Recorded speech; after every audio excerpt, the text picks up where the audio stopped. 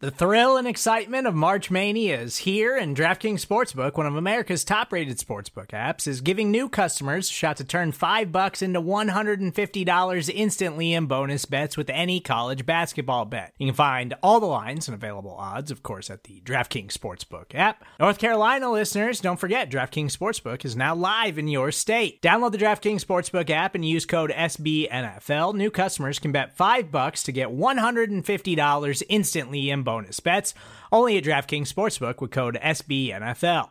The crown is yours. Gambling problem? Call 1-800-GAMBLER, or in West Virginia, visit www.1800gambler.net. In New York, call 877-8-HOPE-NY or text HOPE-NY. In Connecticut, help is available for problem gambling. Call 888-789-7777 or visit ccpg.org.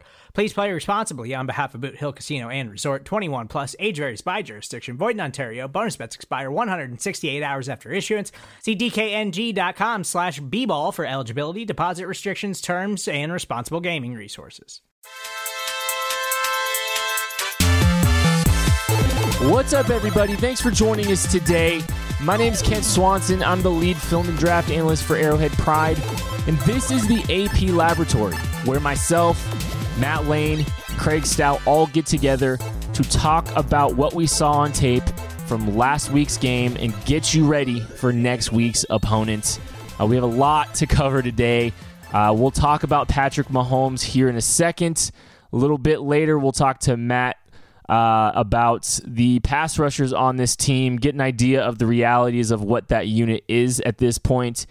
And then we'll talk a little bit about the defense with Craig Stout, get an idea of what he's seeing for the first 3 weeks of the season, and plenty more. And of course, every week we always end the show with a big Nerd Squad mailbag. It is our favorite piece of the show every single week. And we're not just saying that. It really is. We love getting to interact with you guys, and it gives us all a chance just to get together and kind of talk about maybe subjects that we aren't covering all the time. So thank you again for your questions. Please keep them coming. Before we get into any of that stuff, let's just talk a little bit about Patrick Mahomes. Parts 1 and 2 of the weekly film review should be out by the time this gets released. We'll talk a little bit about what we've seen so far and what we saw against the 49ers. It was kind of an up and down performance for Patrick Mahomes. It was really, you could tell that he was trying to manage the juice in the first quarter. He was very amped up. He was really excited to play, and you could tell. It was very obvious early on that he was trying to manage his juice. And I think Andy Reid had an idea about that as well. I think he was trying to manage him because I think he knew Mahomes was going to be excited to be out there. A lot of very simple, basic concepts early when it came to the passing game. I think he had like a two-man route with comebacks on the outside. He tried to hit Sammy Watkins on one, overthrew him. Ran some mirrored concepts. Sprinkled in some screen game early, some very basic day one route combinations. It was a very simple early passing game script for Mahomes, and I think they were trying to just manage it. And he finally settled in, and then we saw a phenomenal quarter of football from Patrick Mahomes. The second quarter was really, really good. And even though it was probably his worst performance of the season, which is still saying a lot because he threw 3 touchdowns, but he did give us what I think is his best play of his young career. And of course, I'm talking about the world's coolest 4-yard touchdown pass, copyright pending. That throw was amazing. And if you go back and you listen to what Mahomes had to say about it, it gets even more interesting and you can appreciate it a little bit more.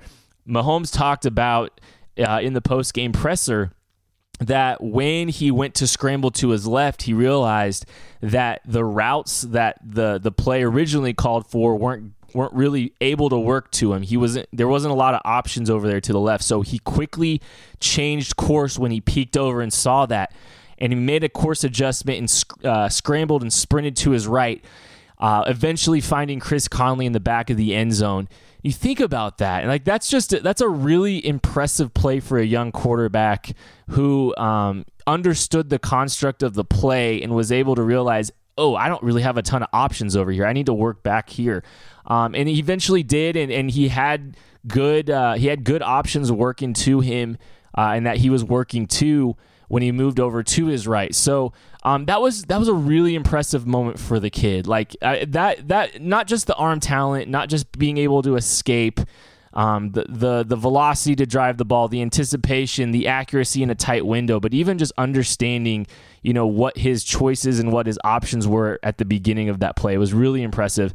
Really nice start to Patrick Mahomes' career. Obviously, it's the best we've ever seen from a quarterback.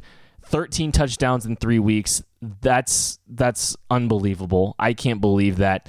It wasn't all perfect though. There's still, we continue to harp on things every single week, and it was more prevalent this week than ever. There's still a lot of work to be done within the pocket from Patrick Mahomes, and we've been talking about this a lot the last couple weeks. We just got a larger sample size this week to kind of see it. He hadn't thrown over 30 attempts at any point so far this season until Sunday. He threw, I think, 38. That was the largest sample size of plays that we got, and as the sample size got bigger during the game, you saw a little bit more uneasiness, a little uncomfortability. He missed a couple easy throws early. I think there was a lack of comfort there at times. I think what we're kind of starting to realize about Mahomes to this point is when he's in rhythm, I don't think there's very much that can beat him. When he's on time with everything, when he's delivering the ball on time, when he's got a rhythm to him, he's deadly. When he has to hang in the pocket and things don't go quite as planned, and he's got to hang in there for a little extra time, and he's got to move in tight spaces, things start to break down for him. He's not been as impressive, and that's normal for a young quarterback. It's also, again, he's working within new structure in the pocket, something that he hasn't had to do with the air raid. He played with a different pocket construction, with a wider pocket construction. And there was times where he was just allowed to run into the pocket to avoid pressure. And now he's having to be more subtle, more efficient with his space. And if he's not able to throw on time and something goes wrong and he's forced to hang in the pocket, it gets a little messy. And that's okay. He's working through it. But that is definitely something that we've been talking about all year that was very obvious this week. Another thing that I don't think has been talked about enough yet is kind of been interesting. I'm not sure Patrick Mahomes has hit a post over the top of the defense. When he's got a chance to go over the entire defense and hit a guy on a post, I don't think we've seen him hit one in the regular season yet. So that's something to keep an eye on too. I think he had a couple opportunities this week.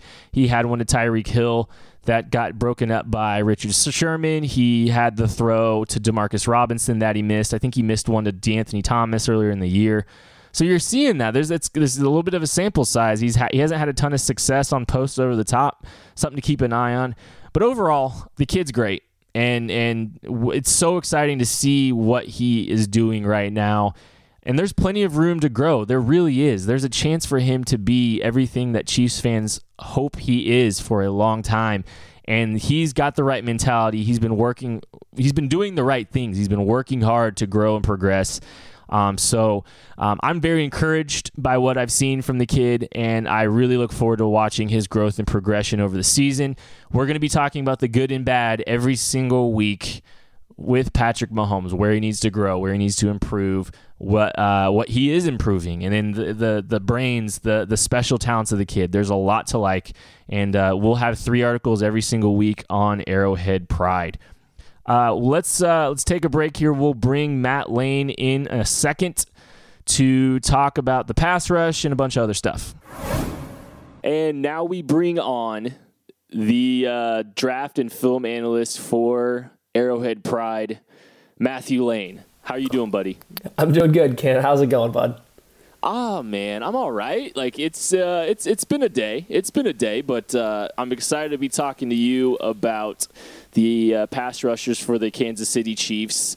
We're going to talk a little bit about Dee Ford and Justin Houston because you dove into the tape on them. I wanted to start with Dee Ford just because he's had such a great season.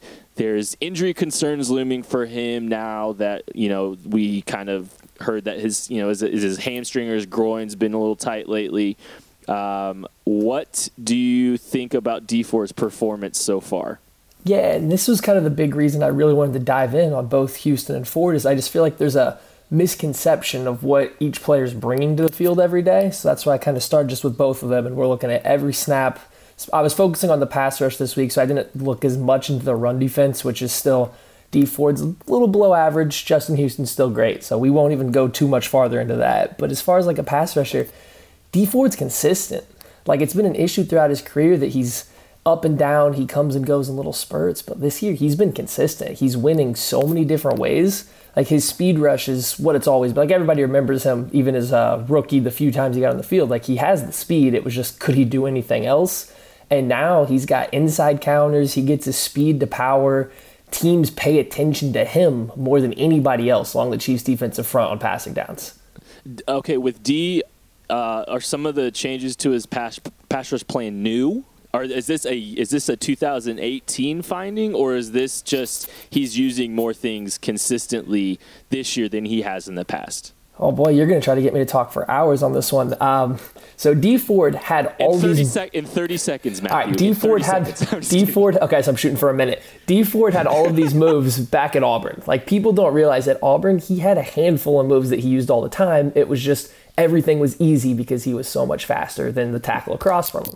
So cue up the NFL, he gets here, he's still super fast, but he's not that much faster than everybody else. So now all of a sudden he has to use those same moves to get into the good position to beat the block, and it just wasn't as working. He didn't have the functional strength, his technique wasn't exactly on point, so his bull rush or his inside counter just never was effective. He had it, it wasn't effective, so therefore he just simply didn't use it. We kind of saw when he had that stretch of sacks, 2 years ago, he was starting to put them together. You started to see a little bit more bend, a few more counters, then he got hurt. Then last year, hurt. And now this year, we're getting that same D4 that started to put everything together, and it's just a matter of he's been in the NFL longer, he's figured out how to do it at this level rather than at the college level. It just took a couple years before everybody saw it, so they just thought that he had nothing but speed. And now he's hurt again. Okay. Let's hope not. We need him. We'll find out. We might know by the time this podcast goes up. Who knows? Maybe that'd be nice to have him back in the mix. Okay, Justin Houston. I just wanted to. I watched the game live, and there was a few times where it stood out the lack of effort that I thought he had, and I was kind of disappointed at first watch with some of his effort and stuff like that. But you've watched every single snap of Justin Houston to this point now. What did you think, first off, about the 49ers' performance? So the 49ers essentially left Houston on an island versus a rookie offensive tackle for the majority of the game. And when he wasn't being blocked by a rookie offensive tackle, they sent tight ends at him one-on-one with no real help in sight. That's not a good look for your top pass rusher getting one-on-one blocked by any offensive tackle, let alone a rookie or a tight end. Like, that's just not acceptable when you're looking at what the opposing team's doing. Okay, so did you see any effort issues with him, or was it just my eyes? It's hard to tell if it's effort or just a little bit, just a lack of athleticism compared to what he used to be. There's a few plays where it looks like he's about ready to make a play, and then he just kind of runs it out, and you can't tell if it's just not giving effort to finish out the play all the way, or he just doesn't have the juice, so to speak, to get around the final block. I will say there's a couple plays when they go away from him that he will jog it out instead of giving chase, but I think it's almost just hey, I'm about to play 70 snaps, so there's no reason for me to chase this play down that I'm most likely not going to get to. So, okay, so is he a little bit washed then? Whew, washed is a strong word. I know. It's just like I'm used to watching Justin Houston be Justin Houston. So are my expectations of him just out of whack, I guess, because I saw a couple of plays. I was like, that does not look like what I've come to expect from him. And maybe that's what it is more than he's loafing. It's just that he's not the same dude. And I think that's fair. So that's part of what I wanted to look at when I was doing it too. It's like I wanted people to reset their expectations for both these players, but specifically Justin Houston. He's not an elite pass rusher anymore. He is not in the same category in the stratosphere of Von Miller or Khalil Mack. He's just simply not. Those guys aren't getting taken out of games multiple times by tight ends and rookie offensive tackles. It's just not who he is anymore. So you have to dial it back a little bit. You had to treat him as that aging veteran pass rusher that's super savvy, has great technique, and if he sees a mistake across from him, he's going to take advantage of it. And that's exactly what you saw down the stretch when he got that strip sack in the red zone. That's who he is now. Okay, so is he old Tamba? Yes, he's old Tamba that's a much better run defender. So that still makes him a valuable old player. Tamba. He's good old Tamba. Tamba was never that great as a run defender. So. Oh, yeah. I mean, that's right. I'm just talking about as a pass rusher. Yeah, good old Tamba. And if you're going to have a mistake across from him, he's going to take advantage of it. And that's kind of what your expectation needs to be. Not for him to dominate an entire game unless it's a very, very bad offensive tackle like he saw against Donald Stevenson in Denver a couple years ago. But for the most part, you're just hoping for that 1 to 2 big pass rush when it really matters, when an offensive tackle has a slow get off the line like we saw from McGlinchey late in the game, or a guy that leans into him, because Houston can very much take advantage of that. He's just not going to dominate the entire game anymore, and people just have to let that go. I know the price tag says he has to, but you just got to let it go. Well, I think that's part of my frustration is because he's getting paid, near $20 million to be what he is. So, Tamba Hali was never making $20 million to be an aging pass rusher. So it's just kind of, I think there's a lot of layers to that conversation. And neither was Dwight Freeney, James Harrison. I completely agree. I think the issue is the ball comes out so quick anymore in the NFL, and Houston was always more of a power pass rusher, so that's going to take a little bit more time as is. So now you just have this guy that needs a little bit more time than quarterbacks take to get rid of the ball to ever even be at the level that Harrison or Dwight Freeney were later in the career, and he's still working on his contract from his prime. And That's just kind of where we're at. I think that's a good way of putting it, man. And I normally try to creep on your articles, so I haven't yet. But it kind of sounds like I just need to adjust some of my expectations for what Justin Houston is, and I'm looking forward to reading it. Real quick, wanted to talk to you about the Denver Broncos defense. What have you seen on your early look? So yeah, I've caught a few games live, and I don't want to offend any Denver Bronco fans that may come listen to this, but there's nothing about their defense is scaring me at all. Von Miller's obviously great, so it's not to say he's not good and not to be worried about, but Mitchell Schwartz has always fared pretty well against him. Bradley Chubb I loved as a player coming out, but he hasn't been Myles Garrett, second-year Myles Garrett as of now. So there's nothing about their defense scares me at this point in time. I don't think that their safeties or corners outside of Chris Harris are really good. They're not terrible, but they're not good.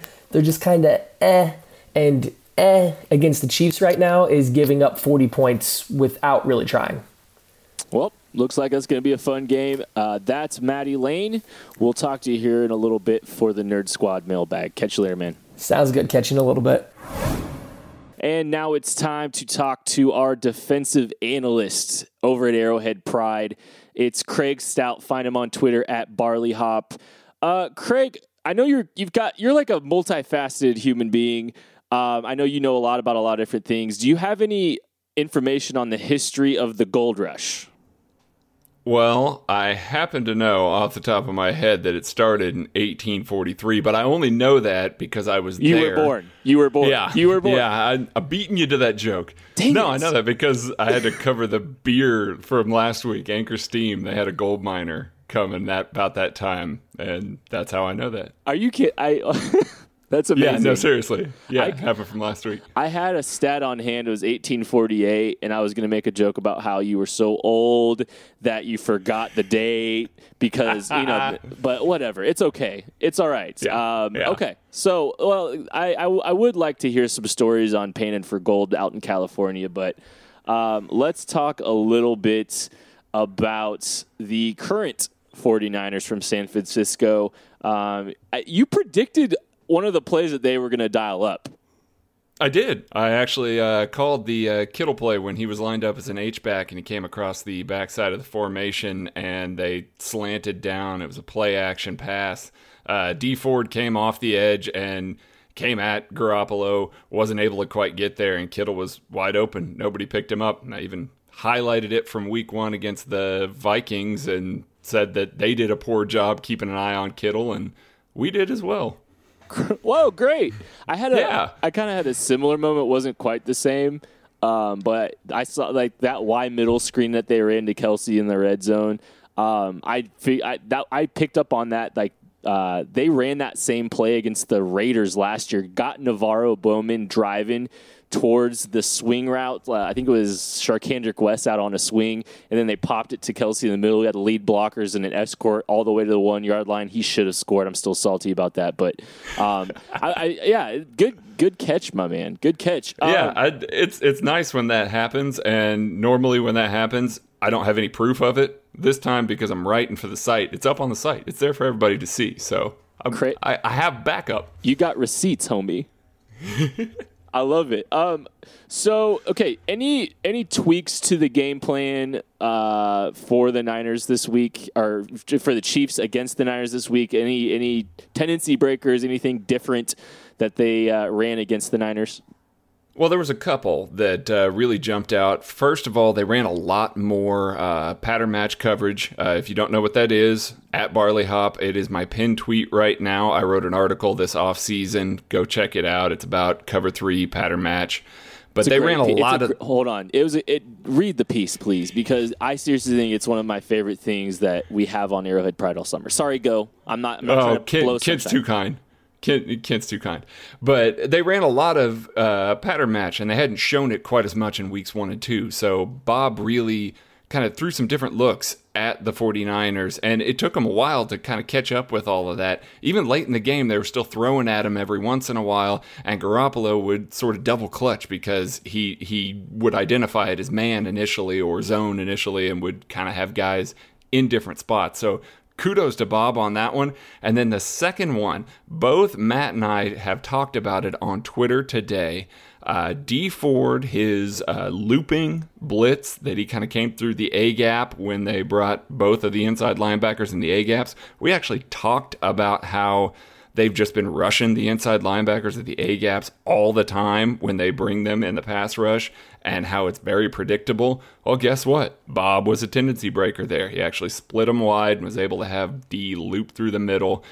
Chris Jones jumped offside, so it didn't count, but it was a great blitz call. Just a couple tendency breakers. Bob was good this week. That was a good dial-up. I liked it. And just so you know, I hated playing against pattern match, and it takes away so many of the typical holes that a quarterback's trying to attack with zone coverage, and it's very good when you can play it.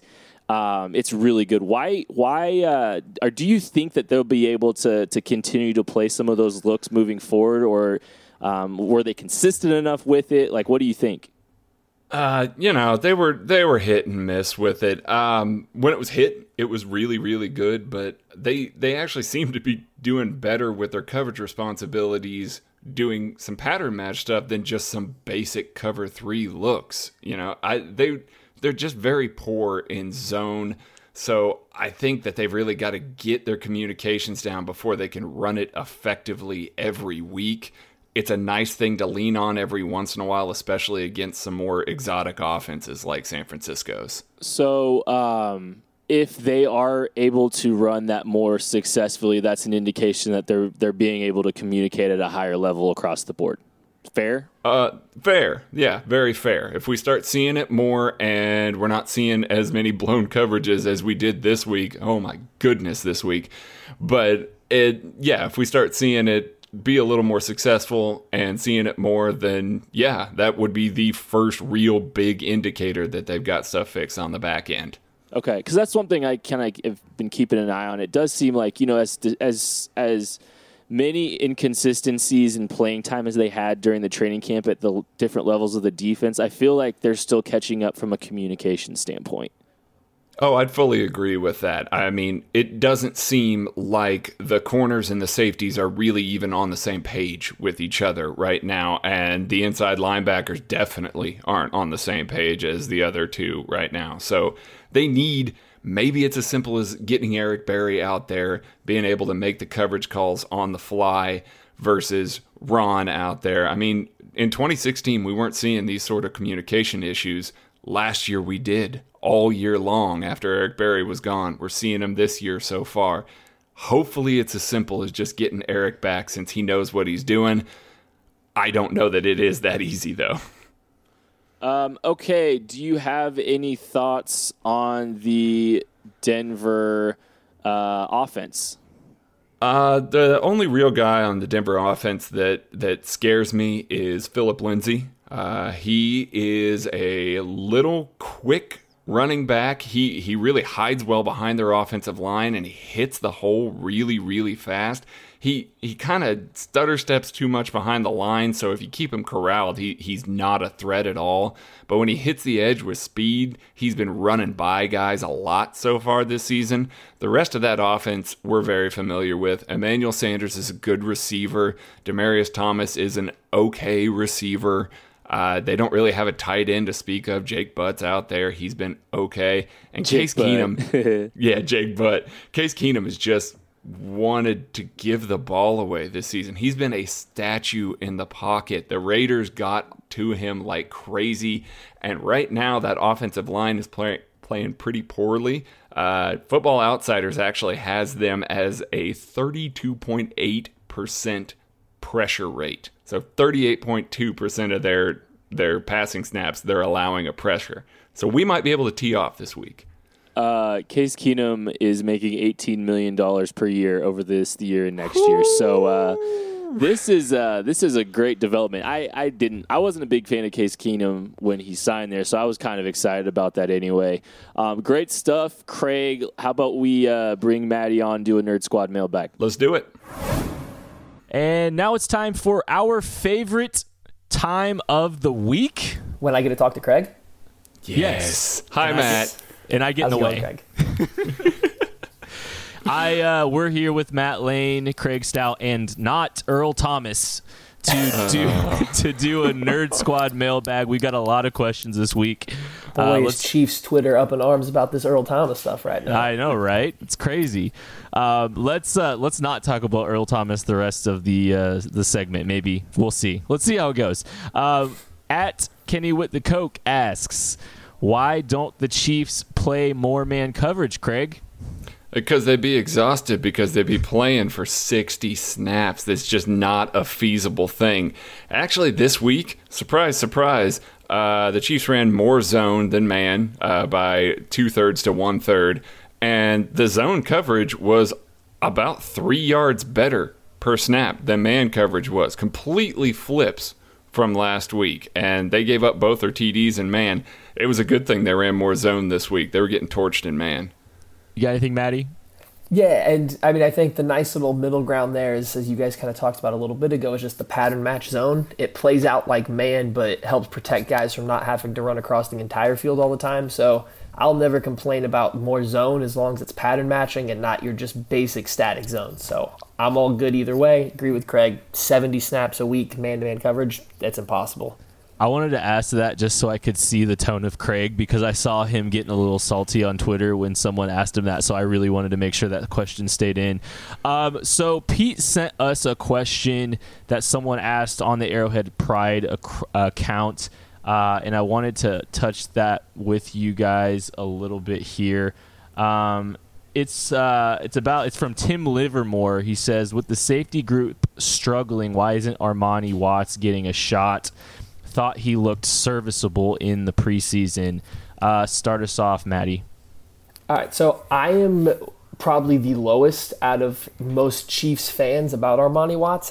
When I watched him play, I just didn't see a guy that was ready for the NFL yet. Not that I think there's no chance. I just think he's a little more limited in what he can bring at this point in time.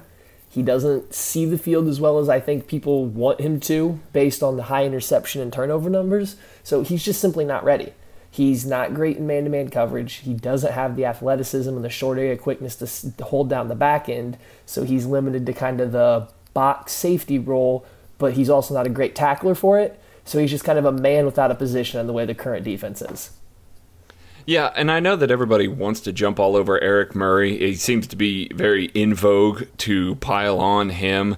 I am obviously an Eric Murray supporter compared to everybody else. Very middle of the road about him. But he didn't play as well as Eric Murray did when he got to be on the field last Sunday. I mean, if you think about that fourth down play at the end of the game where the ball was in the end zone and they had the offensive pass interference called, Eric Murray defended that earlier in the game and had a pass breakup on it, was running stride for stride with Kittle versus Armani Watts was a couple steps behind him. So I think he's just got more to do and more to learn, and just got to get a little quicker, a little more NFL speed on him. I'm with you guys both. I think that's all fair. At F. Coolican, which individual on the offensive line have you been most impressed with, and has improved the most in the last 3 games or first 3 games? I'm going to start. I want to just give a shout out to Cam Irving, because I think he's made a lot of strides this year. A guy that has not really looked good at guard in his historically in his career. I think he's done a serviceable job. I'm kind of excited that they signed him to extension. I think that they got good value for what he is at this point, extending him to a couple more years. Maddie? Yeah, I mean, I think everybody has to be the most impressed with Cam Irving just based on the fact of what you saw in the preseason. He was awful in pass protection. I mean, he just simply was not good in the preseason, and come out through these regular season games, he's been absolutely fine, if not good. So he's the easy answer. Mitchell Schwartz has still been the same Mitchell Schwartz. I mean, he got beat by a quick inside move against Melvin Ingram in the Chargers game, and besides that, I mean, I don't even know if he's given up another pressure. So he's definitely the best player on the offensive line. And so that's always impressive. I will say LDT has been the most surprising, and not in a positive way for me. I think if there's one guy on the offensive line so far that I've seen that hasn't played to what I thought they would be, it was him. Yeah, and you guys are much better at evaluating offensive line than I am. It is Cam Irving. Cam Irving is the easy choice, but I'm going to go a little bit of a wild card here. Former Chief Mike Person, I was the most impressed by his ability to fly when Alan Bailey got his hands on him this week. I love it. Hey, real quick, just quick yes or no. Mitch Morse, is he re-signed in Kansas City? Go. Craig? Yes. Maddie? No. I'm going to go with no as well, just because of the contractual stuff. They got a lot of money tied up in there. I think money's going to go somewhere else. At Chief... Earl Thomas. At Chief Priest 25, has cornerback really been that bad? Or has it been the lack of getting home to the quarterback? And has the safety play made the corners look bad? Craig? I don't think the corners have looked bad the past 2 weeks. I can pick on Steven Nelson for being poor in his zone coverage responsibilities, but Orlando Scandrick right now is top 5 on Football Outsiders in both yards per target, and he's number 6 in cornerback success rate. That's ridiculous for a guy that they just picked up off the scrap heap right before the season started because David Amerson was so bad. I think Kendall Fuller looks good. Nelson's fine in man. I think the problems are up the center of the field. I think the corners are fine. Maddie? Yeah. I agree with Craig. I don't think that the corners have looked particularly bad at all. Outside of, a few coverage busts and zone. We're talking about miscommunication stuff, but, besides that, they've looked pretty good. I've been impressed with Scandrick, and I don't know why I should be. He's pretty much played exactly kind of how I previewed him when we signed him. It's just the simple fact that nobody thought that he could continue to play at that same level, and they just wanted to believe PFF grades off the top when we first got him. And he seems to be faster. Like, I thought that maybe he was going to come in and have a little trouble with the speed of the game in his older age. He looks great, though. Yeah, he still looks like he's plenty quick, and he gets his hands on guys in and out of breaks, so even a faster receiver's not getting away from him. Marquise Goodwin is one of the fastest guys in the league, and when he was matched up with Scandrick, it didn't seem like he was just breaking away from him at any point in time. No. Outside of Keenan Allen, Scandrick's been fantastic. Well, that's Keenan Allen. Right. Good stuff, guys. At Sports Talk Evan asks, I believe that we won't have a dip in offensive production like last year, but like to hear your guys' opinions. We'll start there real quick, and I'll ask the second half of that question. They're going to see some level of regression, I think, but there's still more indicators that this is more sustainable than what we saw last year with Alex Smith. What do you think, Matt? Yeah, you're going to have a game here or there, maybe even a few games where the production is definitely going to dip a little bit, and so is the efficiency. You're not going to always have 5 for 5 touchdowns and a half or something like that, but you're not going to have a stretch in the middle of the year against bad teams and average teams where the offense literally just can't do anything, barring a major injury of some kind. Right. No. they're going to be fine. They are dynamic. They can beat you all over the field. Even with Alex, you felt like there was still some sort of situational stuff that was getting him to the point that he was at the beginning of last year, like you said. Pat just seems like it's effortless on offense right now. It's a different game plan every week. He's winning in different ways every week. I don't think that will be a problem as the season goes along. Guys, I wrote an article last year. I think it was the Jets game. There was a game where Alex Smith wouldn't throw to the field. And it was like, I think it was the Jets game, and he didn't throw outside the numbers to the field maybe more than once, and it was early in the game. So didn't we score like 40 points in that game? And it was the Giants. It was the Giants. Sorry, that makes more sense. That was a sad watch. It was the Giants. Awful. It was the Giants. Good point. But I mean, the guy that's going to keep them from having stretches is the guy that's willing to sling it around the field. So I don't think there's going to be a huge gap in production over the year. At Chief Priest 25 asks, Dorian O'Daniel can't cover man-to-man better than Terrence Smith. Matthew? Look, we're going to do this every week, and I'm going to keep it the same. I'm going to keep it shorter and shorter. Terrence Smith had a good-ish game for him last week, and then this week came around, and he was the same old Terrence Smith. I don't see how Dorian O'Daniel could be worse. In training camp, I did note that he did seem to have a little bit more trouble in man-to-man, just because he's not been a big part of his game before while at Clemson, so he's struggling to read route stems. But again, at this point in time, he can't be worse. Yeah, especially since they're running 66% of the zone, unless he's just incapable of understanding route stems, like you said. He should be on the field over Terrence Smith at this point. He really should. I should be on the field over Terrence Smith at this point. When do we start getting worried about Dorian O'Daniel? Like, what point for you guys? Like, what week? Just give me a week real quick. What week are you worried about Dorian O'Daniel not seeing the field if he hasn't at that point, Matt? Week 4 of next year, because I think our staff has held young guys back before for veterans such as Frank Zombo last year. Yeah, I was going to say week 1 of next year. I think if he coasts through this season just getting spot duty, we can kind of explain it away. If he doesn't come out on the field early next year, it's a problem. Yeah, I won't like it. My only gripe with that is, like, you've seen the issues that we've had with our linebackers in coverage. So, like, I mean, I understand trying to bring them along, but, I mean, at some point, you got to make a choice here, right? Right. Yeah, you do. It's a weakness. It's a major weakness in the center of the field. I said it last week. Dan Sorensen would be a major upgrade in that spot just because he'd know what to do. He wouldn't be screwing up all the time. So they need a guy there. Okay, fair. Okay, similar question about Ben Neiman. Could he help with the coverage issues whenever he's healthy? Matt?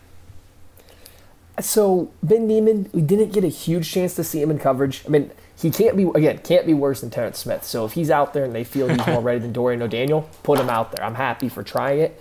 I don't think, based on what I've seen from him, that he's better than Dorian O'Daniel is in coverage. But they obviously felt a little more comfortable with him, seeming he was playing earlier on in the preseason. So if that's the case, then yeah, I mean, it can't get worse. So why not?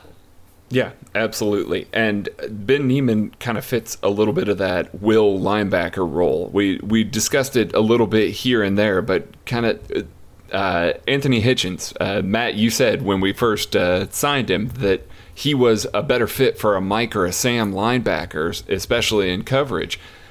Getting a will in there kind of pushes Hitchens out to a Sam role in coverage, and you're not having him go up against a running back that's has the potential to torch him. So just having a lighter guy, little rangier out there might make both of those positions better. Random question on that, Craig. When Terrence Smith comes in, is he playing more of the Hitchens will role, or is he playing Ragland Sam? They flip-flop. They really do flip-flop. It's not consistent. Good. No, I like that better. Yeah. At Cameron Corwin asks, what caused the offense to only get 3 points in the second half? Was it Andy? Was it Pat? Maddie, start us off.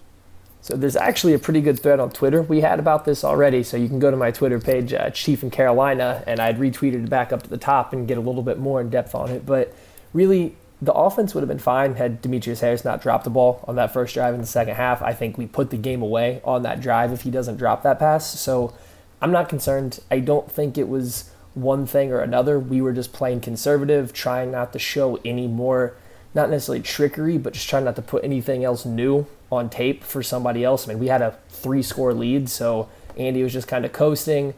Pat wasn't playing his sharpest ball in the second half, but he also wasn't playing poor or anything like that. It was just a big lead and trying not to put too much out there on tape. Yeah, and shout out to Gary McKenzie for that initial question kind of to us that started in on that thread. That was a really good thread where we discussed lots of ways that we could bring things at Pat, covering in short zones, dropping guys to areas that he's not expecting, bringing extra pass rushers, trying to keep him in the pocket, trying to delay his timing a little bit. I don't think San Francisco really did any of that successfully. Like Matt said, I think they just went conservative and Demetrius Harris dropped a pass. Yeah, they really only had 2 possessions after the Demetrius Harris drop. One ended in a field goal. The other one was got pushed back. They got into a 3rd and 15, and Pat almost made an incredible play. So yeah, I'm with you guys on all of that. Hey Kent, real quick, can we tag this up? That was Pat's worst game of the year, correct? Oh, absolutely. And it's really, I don't even know if it's that close. And it was kind of interesting. It was the game that he got a larger sample size of throws. I kind of wonder if they were, maybe protecting him a little bit early. Even it doesn't look like it, but he had more opportunities to kind of to do more things, and it was really up and down. It wasn't consistent. So, there was a lot of things to work with. It probably more than ever this entire preseason or this entire season, honestly. So you're saying he's on a downward trend? Yeah, he's trending down. So think next about week that though. That performance is the bottom right now. Right.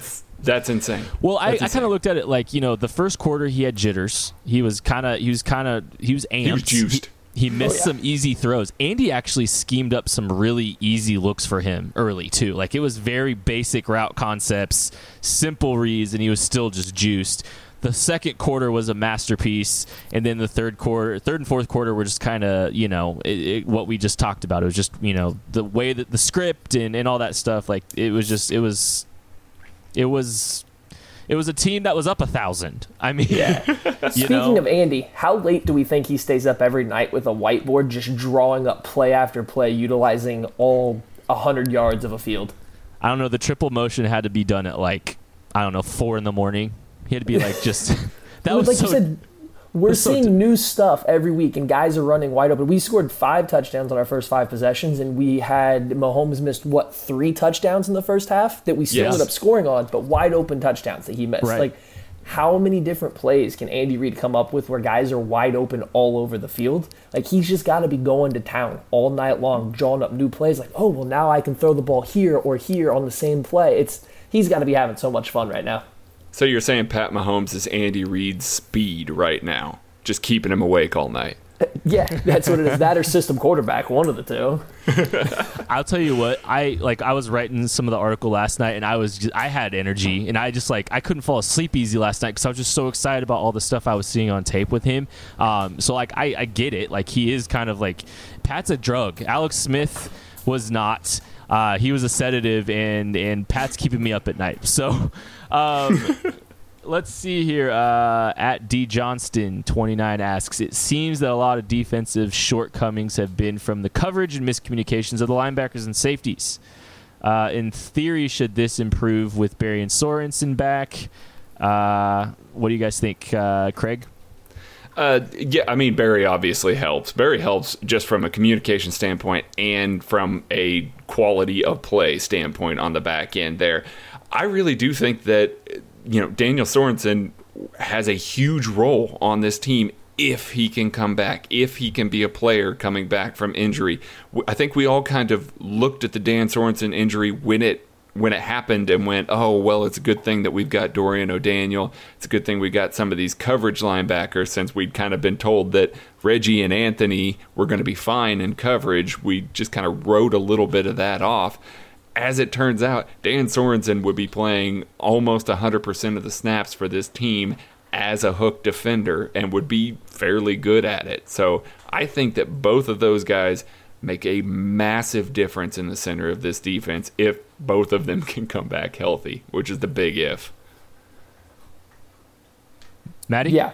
No, I mean, I agree. We've kind of touched on it already, so there's not a whole lot more that I can say that Craig just didn't touch on right there. But besides Eric Berry coming back, I don't think there's a whole lot of the communication issues that are going to get flushed out. We just seem to have a little bit of a disconnect, and maybe more time helps, but there's just a little bit of a disconnect between what everybody's doing on any given play. We don't flow very well when we're in a static zone. So that's a big part of it. If we can start getting a few more stops, limit the number of snaps we're out there, maybe we get more of the pattern match stuff that we seem to be pulling off a little bit better against San Francisco. That's kind of my hope with when Barry comes back. They look a little bit more fluid. But outside that, I mean, it's the same stuff that we always have. It's just going to be a defense that's out there all the time, and they're not guys that get along super well in zone right now. For a second there, I thought we were going to get the shortest answer in the history of Matt Lane. It was just going to be a yeah. But no, he went up and dropped a minute-long nugget. No, I'm not. Still might be my shortest answer. Dude, Pete would have been so happy. Like, I'm sorry, Pete, when you go to edit my article, I'm sorry. Or this podcast. Me too. He's going to be like, these long monologues. It's great. Oh, he's so happy that I get to have a little bit more time to record him now then, isn't he? Oh, this is, yeah, no kidding. Okay, at K. Gumminger asks, this was defense based on creating turnovers in timely situations. Are the defenders putting themselves in place to have those chances, or is everything just wide open for the opponent? I think it's the lack of playmakers they currently have playing every week. What do you guys think? Absolutely. Yeah. Matt, go ahead. Okay. You hit it. Yeah, Sorry, no, I think that's a fail by me. That's a failure by me. Sorry. You're good. I think that's it. Like every single player we have just about across the board in the secondary, besides Ron Parker, is a ball denial guy. Like Eric Murray when he played corner and now at safety. All the corners, they're guys that play facing the receiver more than they play facing the ball. They don't have necessarily bad ball skills, but they don't locate, track, and then go make a play on the ball in terms of trying to take it away from an opponent. So I don't think you're going to have a ton of turnovers coming from anybody besides fumbles. It's just not the way anybody on the team plays, which is fine. It's just something that you can't expect anymore without having the Marcus Peters and the Terrence Mitchells, guys that were really good trying to go attack the ball. So I think things are just open, as we've talked about, with the miscommunication stuff and trying to get the right personnel on the field, not necessarily guys trying to put themselves into chances to make turnovers. Yeah, and that's why I wanted Matt to go first, because I can just say yeah and look smart because Matt's smart. But yeah, no, he's right. We don't have guys peeling off trying to make plays. We're not seeing guys trying to jump a route. Kendall Fuller did last week against Pittsburgh, and that's like the only one that we can really think of off the top of our heads. There's just not a whole lot of it there. They're more do your job, be in your responsibility, do what you're supposed to do, which is why it's so baffling to me that they are so terrible with their coverage responsibilities right now. So, yeah, no, that is kind of terrifying. I wanted to peel back to this question real quick. It's from Sports Talk. Evan is the second half of a question, and it's nothing to do with football. We're going to end with a football question. I've got two more after. I got this one and another one. He said he's visiting Kansas City for the Jags game, wants to know what a must-do for the weekend is, and I don't want us to give the same answers we gave last week, which were beer company, tailgating, and barbecue, and the Western Auto sign. So give me something new, each of you. Craig, something that he must do outside of those things in Kansas City during the Jags game weekend. Go out to the Nelson Art Museum. It's a really kind of dope museum. I've spent many an afternoon there. It's a fun time. Maddie? Go down to North Kansas City, go to Chicken and Pickle, try a new beer, go out there and play some pickleball. If you've never heard of it, they have some stuff on their website about how to play. Be ready to actually, run around and work a little bit. It's kind of like a mixture of tennis and like giant badminton, ping pong kind of thing, but it's a lot of fun. Go there, have some beers, play some cornhole and other games that you've heard of before, but you got to try pickleball at least once. Pickleball is the greatest game in the history of games. If you could get all 22 at pickleball, I bet you I could YouTube and find some. I would love to get some all 22 and break down your pickleball game. It's an all 2. It's an all 2, right? Or it could be an all 4. It could be an all 4 because it's 2-2 or 1-1. Yeah, I'm definitely quitting Arrowhead Pride and starting Pickle Nation. So nice knowing you guys. Gosh, that's a great idea. I would say let's go check out the Negro Leagues Museum. It's really, really cool. Good one. Yeah, I thought, definitely worth it. Last question. At Keith McLean 78, our guy who's here this weekend, actually. Given the Denver's defensive strengths and weaknesses, who do you see being the driver of the offense next week? Kelsey, Hunt, Hill, Watkins, Matthew. Start us off. Can I say Pat Mahomes? No. Okay. That's so weak. Come on. No, realistically, it's Travis Kelce. He's killed the Denver Broncos the last however many times he's played them. Looking at it here, his last 3 games versus the Broncos, 8 catches for 101 yards, 11 catches for 160 yards and a touchdown, 7 catches for 133 yards and a touchdown. They have nobody on their roster that matches up with him very well. So they have some decent corners on the outside or even in the slot, and while they can't keep up with Watkins or Hill, in my opinion, they have literally nobody they can put up to stop Kelce unless they're going to go ahead and put multiple guys on him, and we've already seen that you can't single cover Watkins and Hill for an entire game. Yeah, and just to be different, because I agree with that, I'm going to go with Kareem on that one. Watching the couple Denver games this year, they can't stop the run very well. They seem to be giving up easy rushing yards. Marshawn Lynch just went nuts on them and was able to kind of rush at will until he tired out towards the end of the game.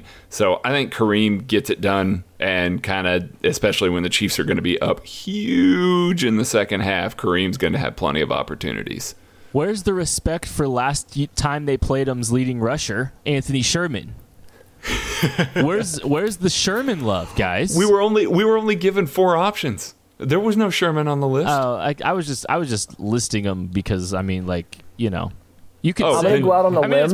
It's pretty obvious it's not going to be Demarcus Robinson unless Matt's about to jump in with that. I'm going to go out on a limb here and say that Anthony Sherman does not lead the team in rushing against the Denver Broncos this upcoming Monday. Wow. Demetrius Harris catches another touchdown pass. That's happening. And he drops another Talib's not one. there for him to beat off the snap anymore, so I don't know. Yeah, this is weird. This will be Pat's 5th game, and this is a repeat. So he's seen this opponent already. That's going to be interesting. No, he's never seen a defense like them, Kent. Chris Harris told me. Oh, that's right. He's seen better, frankly. Yeah. That's it for this week, guys. Thank you so much for listening. Please make sure to ask us questions next week. We love all of these. It's our favorite section of the podcast every single week. We'll talk to you next week, hopefully after a win on Monday night against the Denver Broncos. Bye. And if somebody starts a pickleball league, make sure you hit up Kent. We got wigs that we can pass out for uniforms. Oh my. Okay, we'll end on that. Kent's hair. Great. Awesome. Okay. Later, guys.